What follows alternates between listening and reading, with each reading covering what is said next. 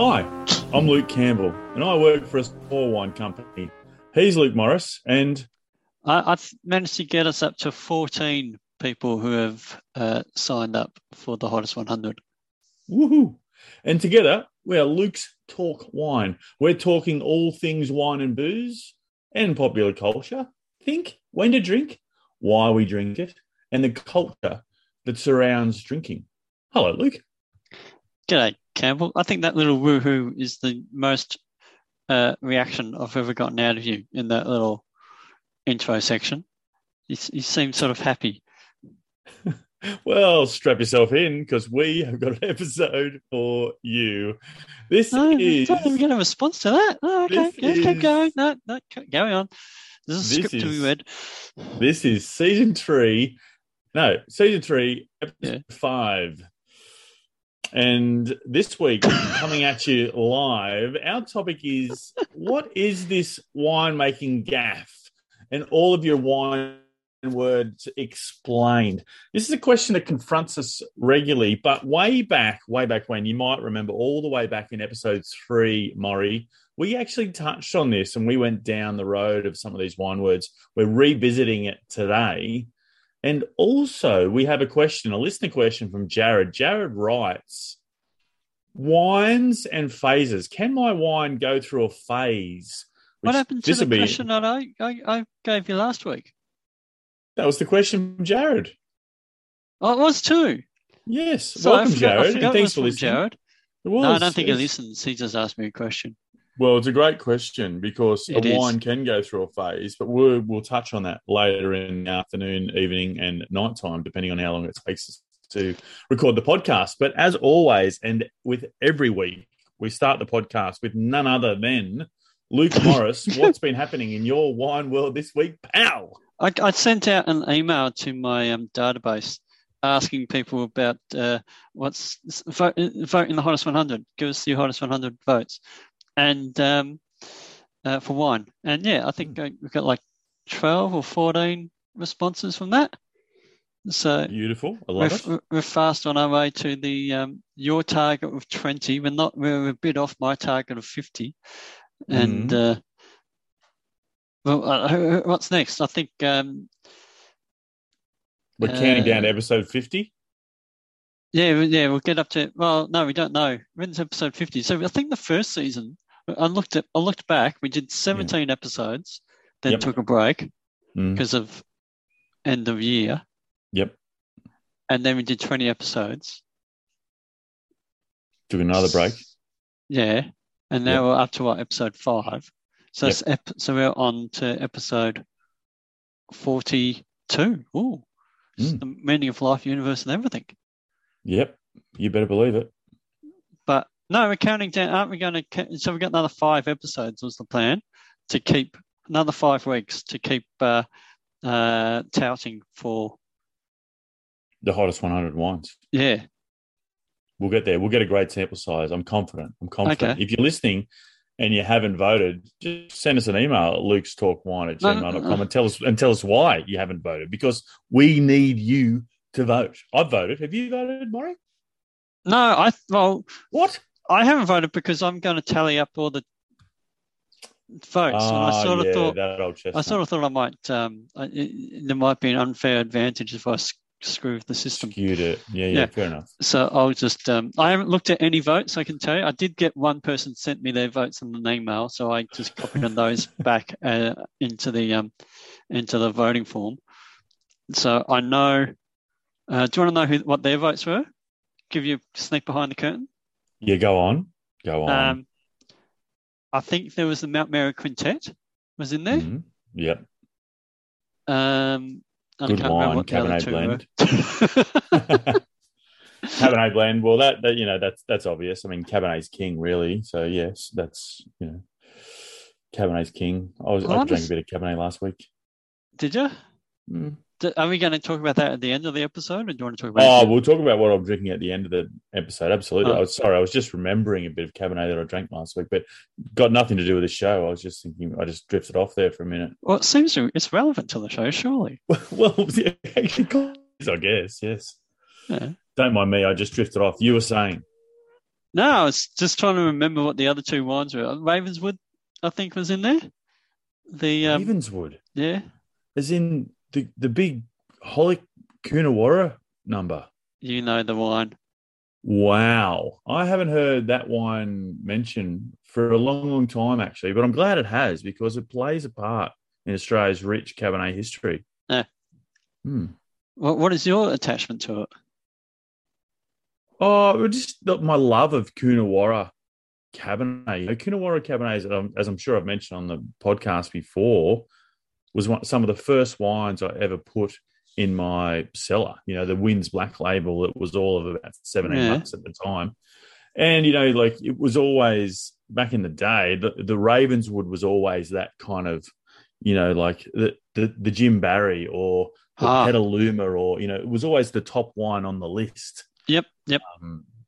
Being the Ravenswood Cabernet from Holic, which was, Holic's was planted back in the 70s and directly opposite like Leakenfield and not very far from Wynns and just next door to Dougie Bowen's. And it took off and Ravenswood was their top wine. No. So it's great that people are recognising that. It's no longer owned by the Holics, but it's great that people are recognising that history. It's all owned. It's under foreign ownership, Luke Morris, disappointingly. Do you? Is it? It is. Holics is no longer owned by the family. They still have some family members still work in it. I think one of the daughters of Ian might do the marketing and events or whatever, but no, it's foreign owned. Wow. Oh, that's the wine world for you. People just buying stuff up as much as they can. Yes, they're buying and they're stuffing it up all in the one. Well, what's wrong with Holics? Is that right? No, nothing. Do you think Ravenswood has gone downhill since Actually, no longer I don't. I don't. I had the recent pleasure of visiting the Coonawarra and I tasted the Ravenswood. Actually, I don't think it hasn't gone down in my esteemed vision or view of it at all. No, it's still there. It's still got all the fruit. They've still got the same age of vines. They're still making it, probably not too dissimilar to the way Ian made it, except they've probably got more tools at their discretion these days. But it's still an utterly delicious brand. It just, up until recently, I guess all their stuff went overseas. I don't know. When was the last time you saw a bottle of Holic kicking around, Luke Morris? Oh, mate, I don't really remember. But it was such an old brand in Australian wine, like yourself. Ravenswood, I was like, yep, that's donkey's ears. That's like, I was going to say something like saying Diana Madeline, but that name hasn't been around for that long on a label. But no, Art Series, Ravenswood. What else am I thinking? Something of those Petaluma. I want to say 8 Songs. Is that a real brand? Basket Press. Basket Press would be a brand name that would have been around, an icon as a Rockford Basket Press about the same time as Holic, Ravenswood, and Chester Osborne's Dead Arm.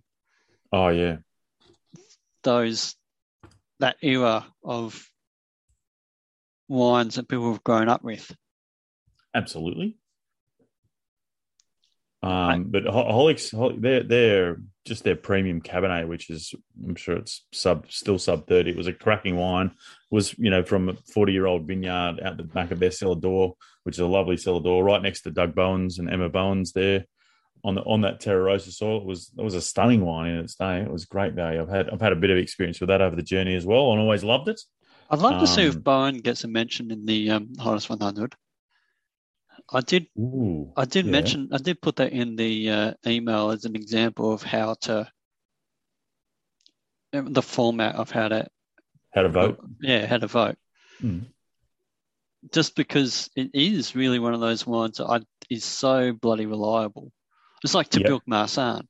Oh yeah, another reliable. Yeah, like favourite wines because vintage doesn't matter almost. Like it does matter, but it's so. They know how to make that wine, and they do a good job year in, year out.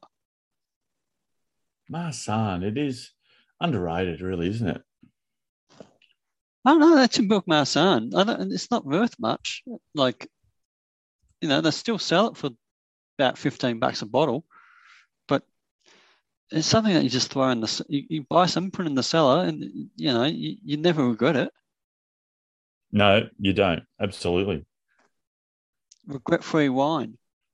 Regret-free wine. There's Absolutely. not that many of those, is there? There isn't. No, but if they are, a lot of them would be white. Samuel would be another one. Oh, you're talking now. You're starting to move into wines that go through stages of life, and that's a listener question. Yes, I am going through to talk about wines that go through stages, but we'll talk about that a little bit later. But hi, this is Luke Morris from Luke's Talk Wine. I've written some books, so visit lukemorrisha.com.au. Go there, see the books, buy one, support the podcast. That's lukemorrisha.com.au. LUKEMORRISHA.com.au. Have a great day. the big question in this week's topic is winemaking gaff and all of your wine words explained. I mean, you would come across this in your day to day, whether it's, fermentation or élevage or fining or malolactic fermentation or Brettanomyces, flying winemakers. You would hear all of these termed bandied around, Luke Morris, and I kind of just want to put pay to it. We did, as I mentioned, in our very third episode of the podcast, way back when, we did hit a little of these, a few of these terms, but I kind of just wanted to go through them, maybe some of the ones that you can bring to mind, just to give consumers a little bit of a fleeting knowledge about some of these terms, because a lot of case they're big words for not so, they're big words for little things, if you know what I mean. Well, they're flashy words. Flashy words, that's a better term. It's like you can have a car, or you can have a car that has a retractable antenna on it. Remember back when you used to get a car that you push the button and the antenna would go up or down? Yes. You didn't have to pull it up yourself. You had to replace the coat hanger? Yeah. Oh, gosh. When was the last time you saw a coat hanger on a car? Yeah, not for a while. Have we just replaced that with just the notion of the whole car being a metal rod? Maybe. Or have we moved to... No, we've still got AM, FM radio. It's not all the internet. No, we've still got those different frequencies, absolutely. Imagine if you could see radio waves. God, you'd be blinded. You wouldn't be able to get out the door. There'd be so much scatter all over the place. Anyway. Imagine. So the terms, it got me thinking. I'm on the sidetrack. I'm bringing it back here because one of the terms, what brought this to a head actually was I got asked during the week actually about fortified, and I know you'll love a fortified, but then it got to the term is what is fortified? So fortified is a wine to which has had alcohol added, generally to increase the concentration, listeners, to a high enough level to prevent any re-fermentation. And this is quintessentially fortified or fortified wine. So that is a great, it's a big term. To fortify something is just with the addition of alcohol to stop that secondary fermentation. Other terms, Luke, I mean, you must have a million of them, like what's another term that springs to mind that we could rehash for listeners here? Oh, I don't know. The one that keeps coming up into my mind that I hate seeing being used is complex. I mean, we probably talked about that because I always, complex is just a lazy word for I don't know. Like, it's so complex. Well, name the things that are making it complex. Give us a bit more. If I see that on the back of a label, I know the person writing the label hasn't tasted the wine. Yeah, no, I agree with you. I'm a little bit like that. You can't say a wine, this one is good. You have to really say, why is it good? So I'm in complete agreement. Then complexity, there's a lot of strings to complexity's bow. Whether it's demi-sec and it's a medium dry sparkling wine or whether it's a dessert wine, there's a variant degrees of complexity, and I think you have to kind of enunciate that. I agree there. What's another term? I've drawn a blank here. Earthy. Earthy is great term. I love earth. Having grown up in the Hunter Valley, I literally relate earth to kicking over that red soil during vintage, which was hot and dry and dusty. And sometimes you get those flavors that have a certain soil-like quality. So that would be earthy. Luke, Maury, What do you got? Something else? Oh, well, what do you mean by earth? So earthy? But see, when you talk about Pinot, I think about earthy as like a forest floor, funky, earthy, not quite a garbage bin kind of character, but that grounded earth. Not maybe that's the classic Hunter notion of all the wines in the Hunter Brettanomyces, which is leathery, subtly. I know, but. Yeah, but do you remember when that was a thing? Do you remember? I do remember when Brettanomyces was a thing. Yeah. But but you're describing it not as that bacteria. You're describing it as something that's imparted through the fruit. I'm describing earthy as something that is been departed through the fruit. Brettanomyces is a completely different story. Yeah. So let's separate those two meanings, because you get earthiness all over the. That's right. And Brettanomyces is a yeast, a spoilage yeast that produces taints, and you get those. You mentioned those leathery, barnyardy kind of notes from them, or a medicinal note. So Brettanomyces is a fault. What are some other terms that people might hear? How do you get? I want to talk about it. How do you get that earthiness then? Because I just associate it to Pinot, but you're saying that it's across the Hunter Valley. No, I'm not. No. I'm saying that if as a descriptor, the term we are describing would be earth. You hear of earth a lot. So, and I think you've enunciated it beautifully. You think it is mushroom and undergrowth. That's your earth. Yeah. If I'm referring to earth, and this is why it's important to know whose tasting notes you're reading or know whose palate you're respecting, I regard earth as that kind of sooty, dry clay, and that's what it reminds me of, because that's the experience I've had. It's just a term, I think, to convey that different characteristic. I think neither of them, everybody's right in that case. You know what I mean? That's interesting, because I see often in the Heathcote wines that there's a clayiness in some of them. That I think is beautiful. So someone says it's almost like blue cheese or something. There's just a character in Heathcote wines that comes from the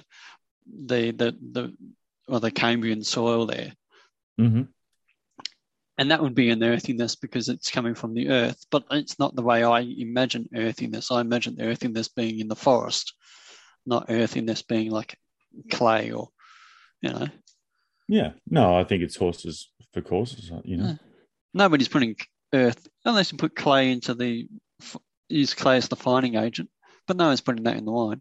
What about the old one you hear a lot in Chardonnay and Champagne, lees? Lees comes after fermentation. Lees can be tasty. Lees is also consistent of dead yeast cells and grape seeds and any other solids that's formed at the bottom of your vat or a barrel, and then wine is separated off from the lees.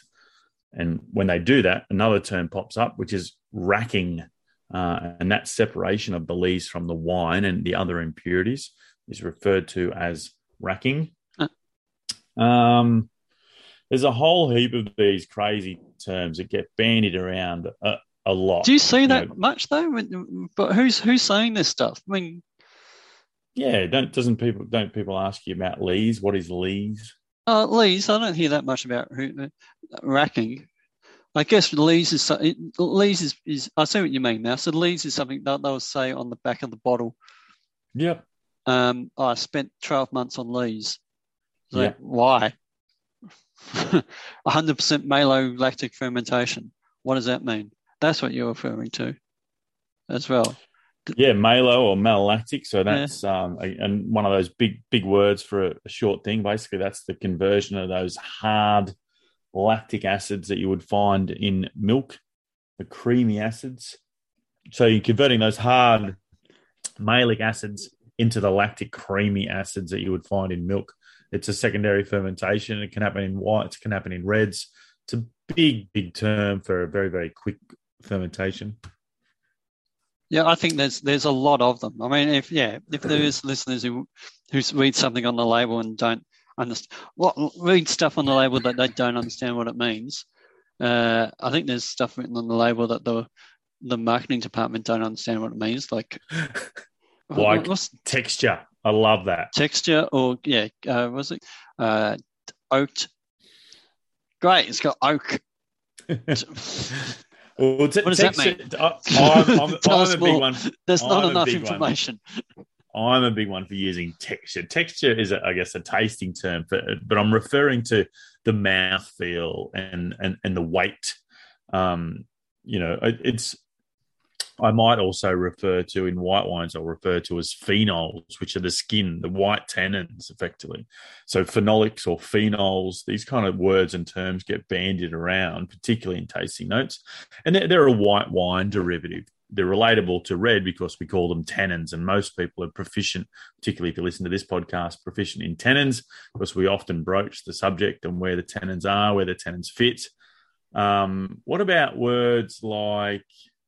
I think tannins get too much focus. I hear people say, like, well, that wine's got a lot of tannin, or that wine doesn't have a lot of tannin. It's like, yeah, that's a 15-year-old Merlot. It's not going to have a lot of tannin. That's a 2-year-old Cabernet. Because you don't understand Italian wines, you're just not into tannin. I get where you're coming from. What do you mean? No, I wasn't even... What do you mean about Italian wines? You're just talking tannins down because you don't like Italian wines. That's why. I know what you're up to. No, I wasn't even thinking of Italian wines. I was just saying that people focus too much on... But we can talk about Italian wines if you want. You just hate Italian wines. No, I don't hate Italian wines. I just don't care that much about them. Why don't you care more about Bendigo wines? Well, there's only so many wines I can drink. That sounds like a challenge. Why have you put a limit on how much you can drink, Campbell? How much Bendigo wines I can drink? Yes. Yeah. Why reduce the amount of flavour you can stuff in your mouth from the Central Victoria's premium red wine growing region? Well, I'll have to go some back. parts of Bendigo even grow Sauvignon Blanc. It's that diverse. Oh my goodness me! I'll definitely have to go back and revisit the region. All right, we're off topic again. I'm bringing it back here because I've got another word for you that you see. No, tannins. What I was asking about with tannins was that some people focus a lot and just focus and talk about tannins, and I don't see them as that. Like, they're not the be all and end all of things. Well, tannins really, they're not the be all and the end all, but they're part of the 5 basic wine characteristics that will help you find your favorite wine. Sweetness, acidity, tannin, alcohol, body. These are the 5 basic characteristics. So, yeah. Sweetness, go through it. Sweetness, acidity. Tannin. Alcohol, and body/balance. Like, they're the 5 characteristics. Generally, a taster or a person or a consumer, let's say, will hang on to one of those 5 and learn about them and then move on to the next one. So tannin generally is the second or third thing that a consumer palate will latch onto. And so they do get heralded in that way because they're easily identifiable. In saying that, those 5 characteristics can sometimes be a bit muddled. Sweetness can become fruity, tannins can become astringency, alcohol can become sugar, body complexity, like they can be a bit clouded. So you do have to hone down. You've got to pay a little bit of a homage, particularly to tannin, because you taste it kind of on the side of your tongue and the side of your mouth there. Like, if you're not around them, it's a fairly confronting thing. I think that might be what I'm referring to, the fact that you've identified the five food groups that make up wine tasting, and some people only focus on the one. And right, we're in agreement. We're actually going in agreement. Yeah, I think we're speaking from the same hymn book. Yeah. So sweetness, tannin, was it acid, alcohol, and body? Sweetness, acidity, tannin, alcohol, and body. And they're listeners, they're actually the same. They're in accordance of that list there. That's the same way you taste them. You taste sweetness first, then you taste acidity, then you taste tannin, then you taste alcohol at the back, and it finishes with the body and all the weight of the wine. So you actually literally and figuratively taste in that order. I'm just making down like a little alternative 5 things that people ask about. Mm. And it'll be colour, the region, the grape, the weight, and the price. Yep. I think that's what customers ask about. But as a wine taster, that's what I suppose that's a good thing, because not all wine, like I said, 15-year-old Merlot that got derided as not having enough tannin. I was like, but it's got beautiful length on the palate, so that would be good body. The alcohol you don't really notice, so it's well integrated. There was still some nice acid in there, and I wouldn't say it was very sweet, but again, that was, I don't know, I don't really taste sweetness. Can't you not taste sweetness? Isn't that a thing? Is that a thing? Oh, well, It's a texture thing? it's a texture thing, but people are funny. Like, a lot of people get fruit mixed up with sugar. Like, so sweetness is a funny thing. Like, how sweet or dry is it? Like, that's what you got to, that's a question you ask. All right, how sweet, how dry, rather than is it sugary or fruity? I think it's got to be sweet or dry, which makes it easier. Your perception of sweet starts right at the tip of the tongue, so it's your first impression. So your whole olfactory system has been clouded by the amount of sugar you're tasting. So you've really got to work hard to get through that. Yeah, so that's why when we taste some of those McLaren Vale reds, and a lot of people see those as sweet. Mm. And they shouldn't really have any residual sugar in them, but it's just a perception. Oh, look, or do you think they will? A dry red will have, probably can have up to 9 grams of residual sugar in it, more commonly with cheaper wines. But a bone dry wine can get confused very quickly with a highly tannic wine. Like, I could serve you a bone dry McLaren Vale Shiraz, and I could serve you an Italian Nebbiolo, and you might think, not you, but the consumer might think that they are the same grape variety, only because of that level of dryness and the high tannins. Oh,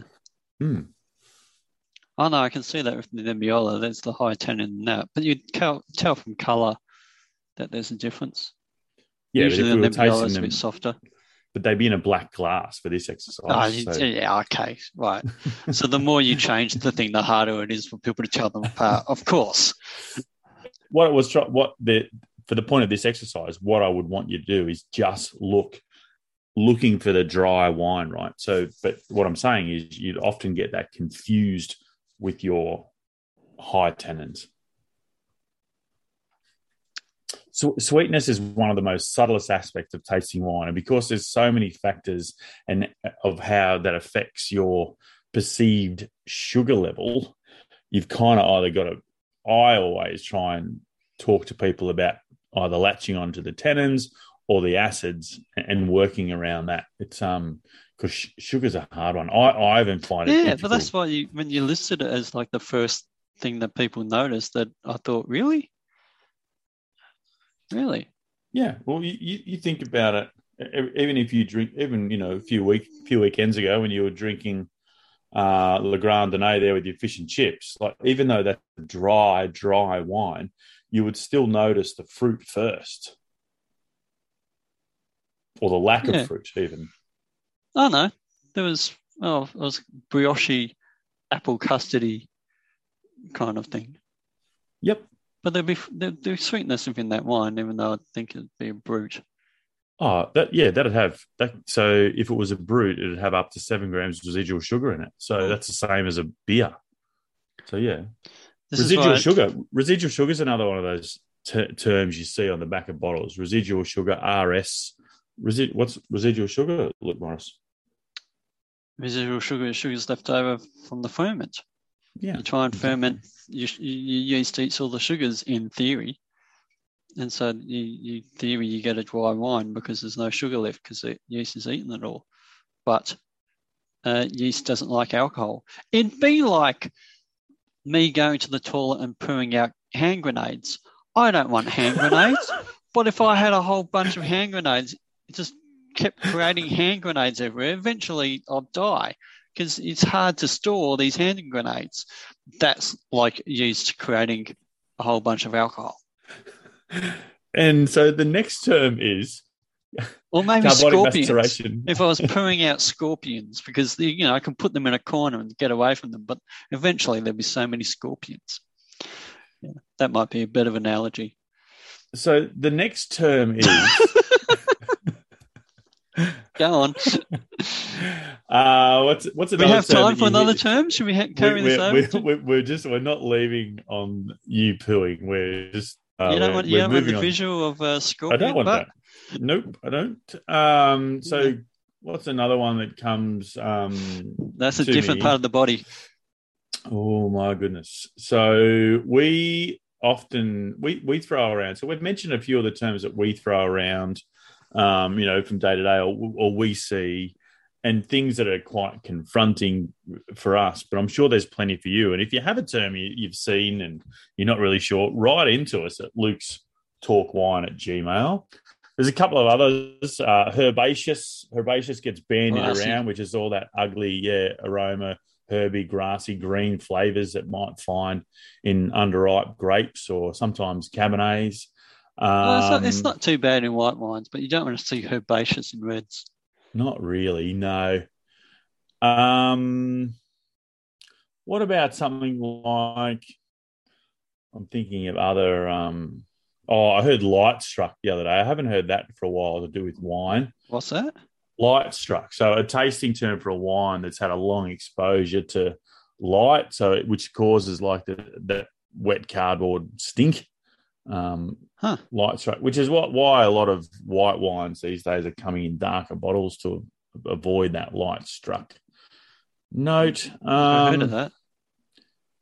Well, it's why beer comes in brown bottles or cans. Oh no, I know that you don't want light deteriorating your wine, but I didn't know that people were referring to it as light struck and put it on the label. Oh yes, because we can move on with that because Jared had a question, and the question was, Luke Morris. Oh, I can't remember. I told it to you. It was that wine wines goes through that go stages. In stages, or wines that go in a phase. And Jared's question, he said it was a wine that had gone through a phase, and he wanted to return it. And I just thought that was an interesting. For me, I mean, here on Luke's Talk Riesling, we've often discussed how Riesling in its upward trajectory of aging can go into a hole. Semillon does exactly the same thing. But wines can go through a phase, particularly pertaining to white wine. Also, depending on how he or she, the winemaker, finishes a wine, might take a while to open up in a glass. It might take a little bit of time to begin to expose itself. Wines can go through phases. Absolutely. Is that what you reckon Jared was referring to, Maury? I think so. I think I had a bottle of the wine on the weekend, and there's bottle variation. I don't think there was a lot had altered about it, but that's bottle variation for you. And I think what he's referring to wine going through a phase is when wine will develop with age. It won't get better. It probably will change. Wine will change with age. It won't necessarily get better. I think is an adage to remember. And one of the things that causes it to change is the breakdown of the chemicals.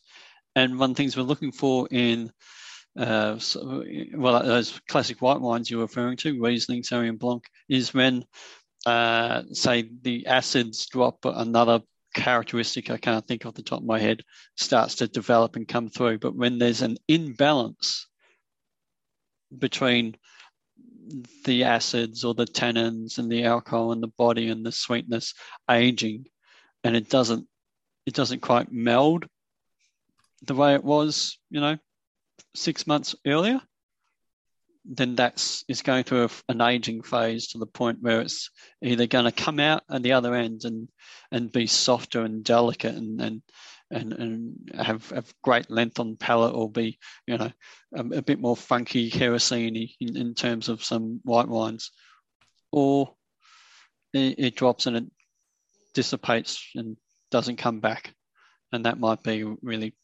cheap wine, I guess, that doesn't have the structures there. But it's the wine going through a phase is going through its life journey. It's like a wine that was all right in its youth and then becomes an annoying teenager, because it's just, growing some hairs and getting used to its body, and then it will be a cooler, more mature wine in a bit later. But it's got to go through its teenage growing phase. And you have to open it and try it to work out if it's in its phase. You can't just read a tasting note and think it's in a phase or whatever. It's a personal preference. You have to taste it. Yeah. The problem with Riesling, you just have a bit of patience with it too, because it will come out of that phase. It's like a penguin that is on one side of a iceberg, and once you get to another iceberg, and has to dip down below the water and jump out the other side. It's just going to dip below the water and jump out the other side. That's all it's going to do. It's just don't get worried when it goes underwater. It's a bird. It's not supposed to be underwater, but it can do it for a little bit.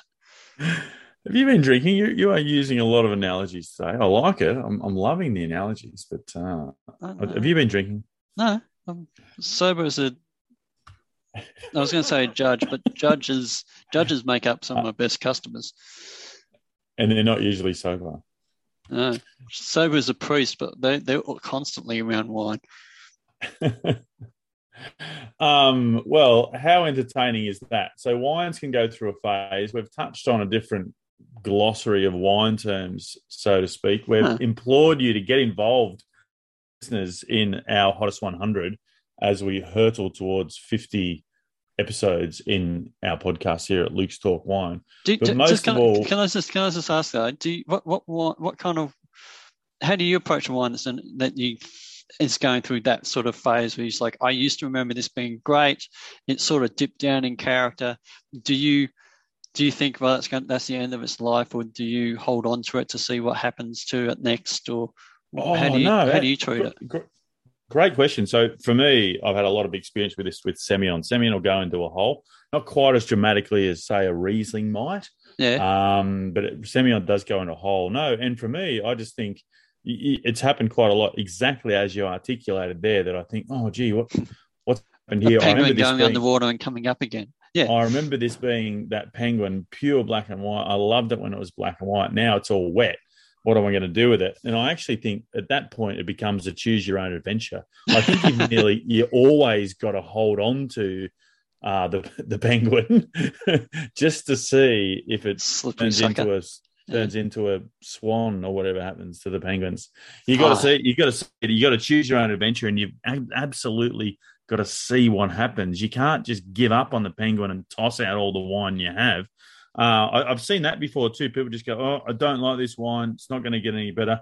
Fair enough if you're drinking Cabernet Sauvignon, but if you're drinking some of those whites, some of the great Rieslings of the world or whatever, I think you've got to stay the course and just see how it evolves, because that is another great term, evolving. It's got to evolve. Yeah, I think that's true.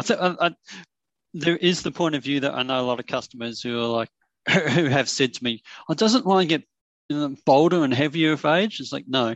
But that's that thing of if you don't like an aged wine, once it starts turning, it's past. It's not going to return to being a young, clean black and white penguin. It's going to come back out the other side covered in fish and a bit wet. And is that exciting? I think so, but that's not everybody does. Not everybody does. There we go. So I wanted to just find out what your thoughts on that were.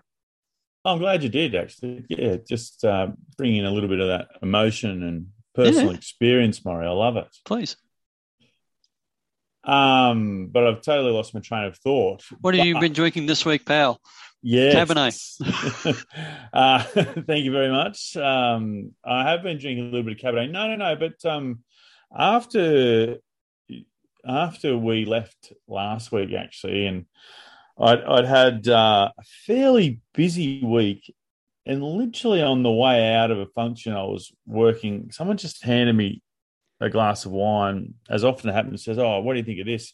And lo and behold, knocked me dead, knocked me over with a feather if it wasn't a glass of Riesling. And you know I love Riesling here on Luke's Talk Riesling.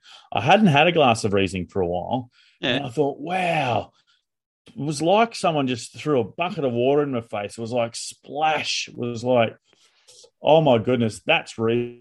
And I reckon it's the Jim Barry Florita Riesling. It actually wasn't the Jim Barry Florita Riesling. It was the inexpensive one. Yeah. Oh, and it was just all this lemon and lime, and I had you sitting on one shoulder just going, put it on your fish and chips and get involved. And then I was thinking about my other head on the right-hand side here, my wine cellaring head, just going, geez, this would look good in about 15 years. And then I was just thinking, you know what? It's bloody good now. It's 10:30 at night. It's so refreshing. I just want to slam it down fast, responsibly, of course. But it was so just mighty tasty. Folks, if you're just looking to change up in your wine drinking, just go and get a bottle of Riesling, Molly Meldrum style. Do yourself a favour. And yeah, the cheap one. Anyway, what about yourself? Have you been tucking into something nice or not? No, I went to had the Holgate Temptress Porter. No, Holgate Temptress Stout. Yeah. Had a pint of that on the weekend, and you can do a lot wrong in your life than get a pint of stout and order the mature cheddar at the Cambrian Hotel in Bendigo. They do cheese and beer offering, or cheese and wine, or whatever you want. But they nice crackers, good cheese, and a small brewery beer. Bang! That was sat there and edited another podcast. If you're interested, I'm making another podcast, not this one, but another one. Yeah, look out. Why not? You are busy. The Lodge Riesling, $22 it was. Yep. Absolutely. Just lemon, lime, curd, blossom. Get it in you. I don't even know where you can buy it, but that's what it was. Outstanding. But just do yourself a favour. Hey, what a week. What a wonderful week. Thanks, everybody, for listening. It has been a week filled with wine, and we have been Luke's Talk Wine. You can get in touch with us across the socials at Luke's Talk Wine on Instagram. He's been Luke Morris. I've been Luke Campbell. We are Luke's Talk Wine. In the words of Tony Barber, keep smiling and bye for now. Vinified are the wine cellars specialists. We're Australia's only personal sommelier service. Our sommeliers work with you to build your cellar. Our aim is to bring you the wines from the freshest new producers, all based on your tastes. We can come to you, source your wines, present tastings. Think of Vinified as your wine concierge. We can do retail, we can do tastings, we can host your dinner parties, or we can procure you that rare wine. Vinified is proud to be associated with Luke's Talk Wine. www.vinified.com.au